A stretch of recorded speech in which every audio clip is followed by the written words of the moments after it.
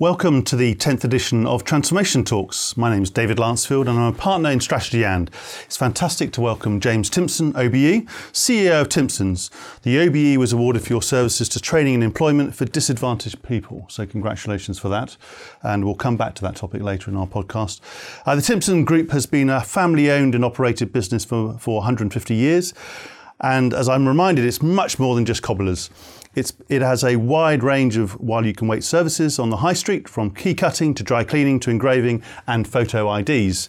There are 8 brands in your portfolio, from Timpsons to Jeeves to Johnson's the Cleaners to Snappy Snaps. And in this podcast, I'd like to talk to you, James, about your views on the changing British high street and Timpson's role within that landscape, how you run and transform your own family business, and your own approach to leadership and management. Particularly around how you devolve responsibility to the people in the business. James, you're very welcome. Great to have you here. Thank you very much. So let's start perhaps on the high street then. The story of Timpsons is very much about your long history on the British high street. You were founded as a family business in 1865 and now have 2,000 stores across the UK and Ireland. But clearly we hear a lot of doom and gloom about the high street more generally, and it's quite a disruptive environment. What's your approach to the high street in terms of how are you trying to transform the business in that context? We're very fortunate because most of the things that we do, you can't do on the internet. And over half of our shops are actually in supermarket car parks or in out-of-town supermarket sites. Yeah. So yes, we have been affected by the change of the high street, but only because we've opened up a load of shops against ourselves. So what we've found is that where we do a really good job, where we have really good colleagues who give really good service, we continue to do well.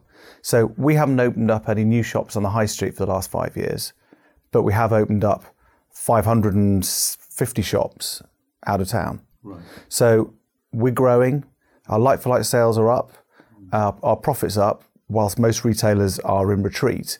But we're different because we don't compete online and we don't really have any competition. It's interesting, I was reading last year in December that the government published a report on the state of the high street with recommendations by a panel chaired by your father, your dad, John. And the key recommendation was about reinventing town centres in a more collaborative way with sections of the community to try and put the buzz back in the high street. What are you doing within, I know you have out-of-town places and supermarkets and so on, but what are you doing with that idea? How are you trying to put the buzz back into the town centres? Well, so far as our business goes, we just got to do a really good job in the shop that we have. So what's really important to me is we have really high standards. Yeah. So our shops look good. We invest in our shops in the high streets. You know, we paint the shop front, we refit the shops, and we have a sort of a tradition in our business where we believe that we have to have really high standards, not just the bit that the customer sees, but the bit out the back as well. So, you know, we have an important role to play in any high street because we're in most of them, because we have, you know, Timpson shops, Max Spielman shops, Snappy Snap shops, and so on. Yeah. But what's really important for us is that we do our little bit very well. How do you maintain the standards? Because in some ways, when it works well and you have great people, you have high trust, they'll keep the high standards, but you devolve responsibility a lot, right? And that's one of your hallmarks. How do you keep those high standards up? Well, when you talk about standards, you can talk about the physical standards of the shop or the standards of the culture. So let's just start on the standards of our shops. I have never known a great business have poor standards. So we insist on really high standards across the board. And we do a thing called Perfect Day, where we have one day of the year where each shop has to be perfect. As in, everything is spotless. All the light bulbs are working, the toilet's clean, there's enough plasters in the first aid box, and there's no chewing gum on the carpets. And we go around and we mark it, and everyone gets a mark out of 100, and we give awards out and so on. So we're always resetting the standards. But as part of our culture, we have 2 rules. The first is you put the money in the till, and the other is you look the part. And look the part basically means standards. So we look smart. So for example, if you want to grow a beard in our business, you can do, but you do it in the holidays, because you either have a beard or you're clean shaven. We don't have the radio on. Everyone in our Timpson shops, everyone wears a tie and a badge, and those are the standards that we really insist on. But there are so many other things you can do whatever you want to have. How do you enforce? So you have the one day, and that's the mantra. But how do you actually enforce it? Given you've got so many different shops across the country, different types of shops. How do you actually? It's ingrained in our culture. Right. That if you are a colleague who cannot maintain high standards, 99% of the time your figures aren't very good either. because high standards go with high performance. And we'll give you every opportunity to improve. We'll go back and reset the shop. But it may be that this is not the job for you. So on the one hand, you're obviously welcoming and you look after your employees. We'll come on to that. But at the same time, after a while, if you're not performing, you leave the business. So talking about people, you hire people with great personalities. You talk about having amazing colleagues, which is it's refreshing and it's refreshingly simple. Why is attitude more important than say, skills or experience in terms of the people you hire? Okay, so I've learned over the years how this works for us. Because when I first started in the business, I was going around our competitors' shoe repair shops and finding out who was the world's best shoe repairers and recruiting them. The problem was they may be really good at shoe repairs, but their personality wasn't right. So what I decided is much better is to recruit on personality and then train for skill.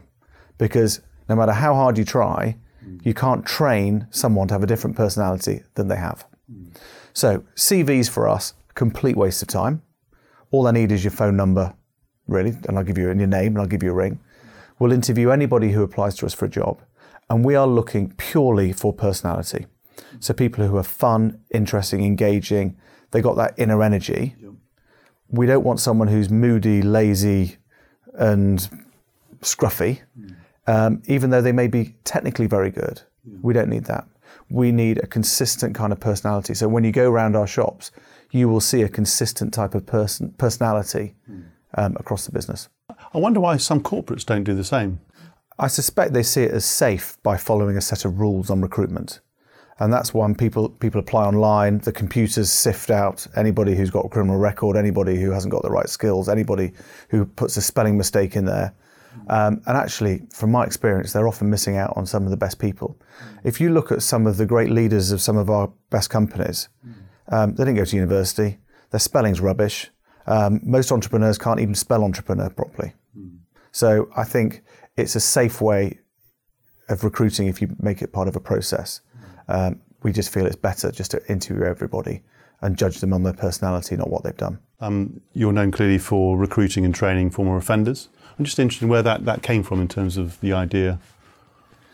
Well, it started like lots of things in business by pure chance, because I was invited to a local prison near where I live in Warrington. And it was just like sort of local businesses go around, and I was interested. Everyone's always interested in going to see in a prison. And I was given this young guy called Matthew to show me around. We saw the gym and the library and the cells, all this sort of stuff. And his personality was just what I like. He was buzzy, interesting, young guy, got into a fight, never done anything wrong before, couldn't go to university, applied for 70 jobs, got turned down on all of them. So I said, when you're out, give me a ring and I'll give you a job. I forgot all about it. And then I got a call from his mother saying he's out tomorrow, still can't get a job, will you take him on? So he's still with us today. He's really successful, really nice guy. He's now married with 2 kids. So it's all worked out well for Matthew. So then I thought I'd go and get a few more. And I got up to about 20 ex-offenders, joined the business, and I made a lot of mistakes, but I sort of worked out how to do it by then. And then I told everyone in the business, and they thought that the people I'd recruited were really good, so they gave me the thumbs up, and I went for it. So now we've got 650 prison leavers in our company. We've probably got more than that, but those are the people we've actually met in prison and recruited. And what was the impact at the time on the rest of the employees in terms of that's a new type of employee in the organisation? The reason why it worked is because the people I picked were good, and most people are happy to work alongside someone if they're good. If they work hard, they get stuck in, and they make the whole thing work. What's your next group then? Have you got another one you're lined up? Well, we're doing work with veterans, which we're having increasing success. We started off pretty slow on that, but I think we've worked out how to do it. And we have 3 Down syndrome adults working in the office, which I'm really pleased about. So I just think, we employ 5,500 people in our company, but I see it as 5,500 people in our family. And the more diverse we are, the better. And you're very sort of open and inclusive in terms of, the holiday homes, and then I think after 25 years you can get a dinner with the family. So it feels like a family in terms of how it comes across. Yeah, so it comes down to values. And what I recognise is important is you need a strong culture. You need to recruit great personalities consistently. But none of that works if you don't look after your people. So what we try and do is find every way possible to amaze our colleagues so they're inspired to give really good service.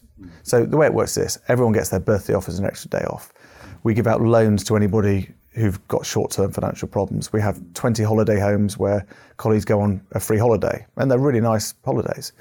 We do dreams come true, so we do $500,000 a year to colleagues for their dream to come true. Maybe health issues, so we do lots of, sort of dentist treatments and that sort of stuff. We do a lot of trips to Disneyland because parents have always wanted to go, but they've never been able to save up enough. So you go into Disney, or it could be just driving lessons, so I can get on in the company and do that sort of thing. But the reason why I believe it's really important to look after your people is because it works, and I'm really commercial. And you know, the more we spend on looking after our colleagues, the more holiday homes we open, the more new benefits. I found out, someone told me today, a new one which I'm going to have to adopt, which is people need a day off when their pet dies, because to some people it's like a normal bereavement. So that's another benefit to add to the list. But the more you give, the more you get. Indeed, I remember looking at one of your tweets where you said that you don't spend on marketing or external PR agencies. You give that money to your people. Yeah, so we have no marketing or PR. I mean, you know, we're a key cutting business, and we recruit burglars and armed robbers. So, you know, no marketing department would ever let me do it in the first place if we went for that. But yeah, the best marketing we have is when our colleagues give great service in the shops. So that's why 4% of all of our transactions are for free. That's why we do free dry cleaning if you're unemployed and are going for an interview, and all that sort of stuff. So it doesn't cost us anything. It's just a good idea. And you're keeping the business fresh. You're trying new services all the time. Where do you get that stimulus from? Where do the ideas come from? I spend a lot of time looking around, and I spend a lot of time asking people who have gone into industries or gone into businesses how it works. So, for example, we've got 7 little barbers shops we've opened up in supermarket car parks, and I sort of noticed, was walking around high streets, that the only shops opening up were tattoo parlours, nail bars, and barber shops. So I didn't want to do tattooing. I thought, I could just imagine the customer complaints on that. Didn't fancy doing the nail bars, but the barbers are interesting, especially doing it out of town. So I spoke to Sainsbury's and Tesco's and so on, and they said, let's have a go. And but we're learning. So how do you, given you're growing the business, trying new things, it's a family business, how do you get support then? Because it sounds like a lot on your shoulders. How do you build your management team around you? Well, we don't recruit anybody from outside the business. Everyone's promoted from within. So I'm really fortunate that my colleagues who run the various businesses get it, because they've been in there for so long. So my role is to encourage them and to make the sort of strategic decisions around property and capex and so on. I spend a lot of time going around the shops. The best way to solve any problem is to ask the colleagues who serve the customers, because they know what to do. If there's a problem in the warehouse, don't ask me, ask the guys who work in the warehouse. And I'm in a business group called the Young Presidents Organisation, which basically young means under 50, so I'm still in. And that's been a really good source of advice and encouragement and competitiveness. Yeah. So there's a lot of strengths in the family, not only the family business promoting within, but the culture you have. What are the downsides? Are there any downsides from the model or the approach you have? I think we are probably less brutal than lots of other companies when it comes to tackling people problems. So I feel as a leader I have a moral duty to make sure that my fantastic colleagues only work alongside people who are as fantastic as they are. But sometimes we have people in the business who really, no matter how hard they try, their best isn't good enough for us. They'd be much happier somewhere else. So we've sort of developed this way of really helping people leave the business. And yes, that probably costs us loads more in wages and so on, but it's probably the right way of doing it. But because we don't have any targets to meet, I'm not really incentivized by turnover. I don't even know what our turnover is. I know what our profit is. I don't know what our turnover is. What I'm really interested in is when I go around the shops, are they consistently good? So how do you spend a typical week? So probably do 1 day in the office a week, but I'm no good on 2 days. So 1 day's enough for me. What happens if you do 2 days? I just end up lighting fires and causing havoc, really. Right. I spend 2 days a week going around shops. So I'll do 15, 20 shop visits in a day. So get up early and just bang out the shops. I do 1 day a week on my prison work and spend quite a lot of time in prisons. And I chair a wonderful charity called Prison Reform Trust. So I'm quite involved in the sort of policy side of things. Then I have 1 day a week where I'm just sort of wandering around looking for ideas and just asking a load of questions and learning. I find business fascinating. So when you're in a shop, so if I'm running one of the shops and you come in, what happens? What typically happens? We have a chat, ask how you are. I sort of have a little look around, just a sense, because I can tell within like 3 seconds whether you're on it or not, because it's all about the standards. And then I look at the figures to have a look how the figures are doing compared to last year. I ask them how they are themselves, how the family are, what problems I need to sort out, and then head off to the next shop, really. So when you going back a level, back up to the board level, you have 5 on your board, I think that's right? Yeah. What are the big questions and choices you typically face? I'm not trying to get into confidential stuff, but at the moment, what are the big choices you're thinking about? We are in a very fortunate position that we're a very profitable business. So it's what do you do with the cash? So we don't have any debt, and it's what do we do with the cash long term?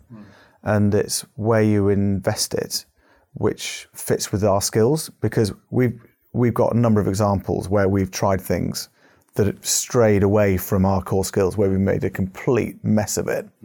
So it's a combination of trying to keep the focus on where we're going. We spend a lot of time talking about culture.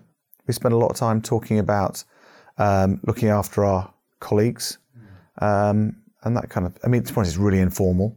We do like 5 board meetings a year. Right. I do the minutes, and I try and do the minutes within a week, so otherwise I've forgotten what we talked about. But it's just a really good format for my dad and myself, just to get a bit of a sense check on things sometimes, and we have a retreat once a year where we go to a pub in the countryside somewhere and just sort of talk about a few big topics. Great. And I remember that your father, John, so he wrote a book called Dear James, which he passed on his lessons. Which were the lessons you really took to heart, and which are the ones you perhaps even ignored? I think the thing that is, as you get older, you understand that things happen for a reason, and also that you need a longer term view on things. When you're young, you just want to sort everything out straight away. Everything, it's either a crisis or or you're going to create another crisis. So it's just seeing things in probably a calmer, more mature light, and that there's a cycle to these things. And if you were to write a book in the future, what would it be about?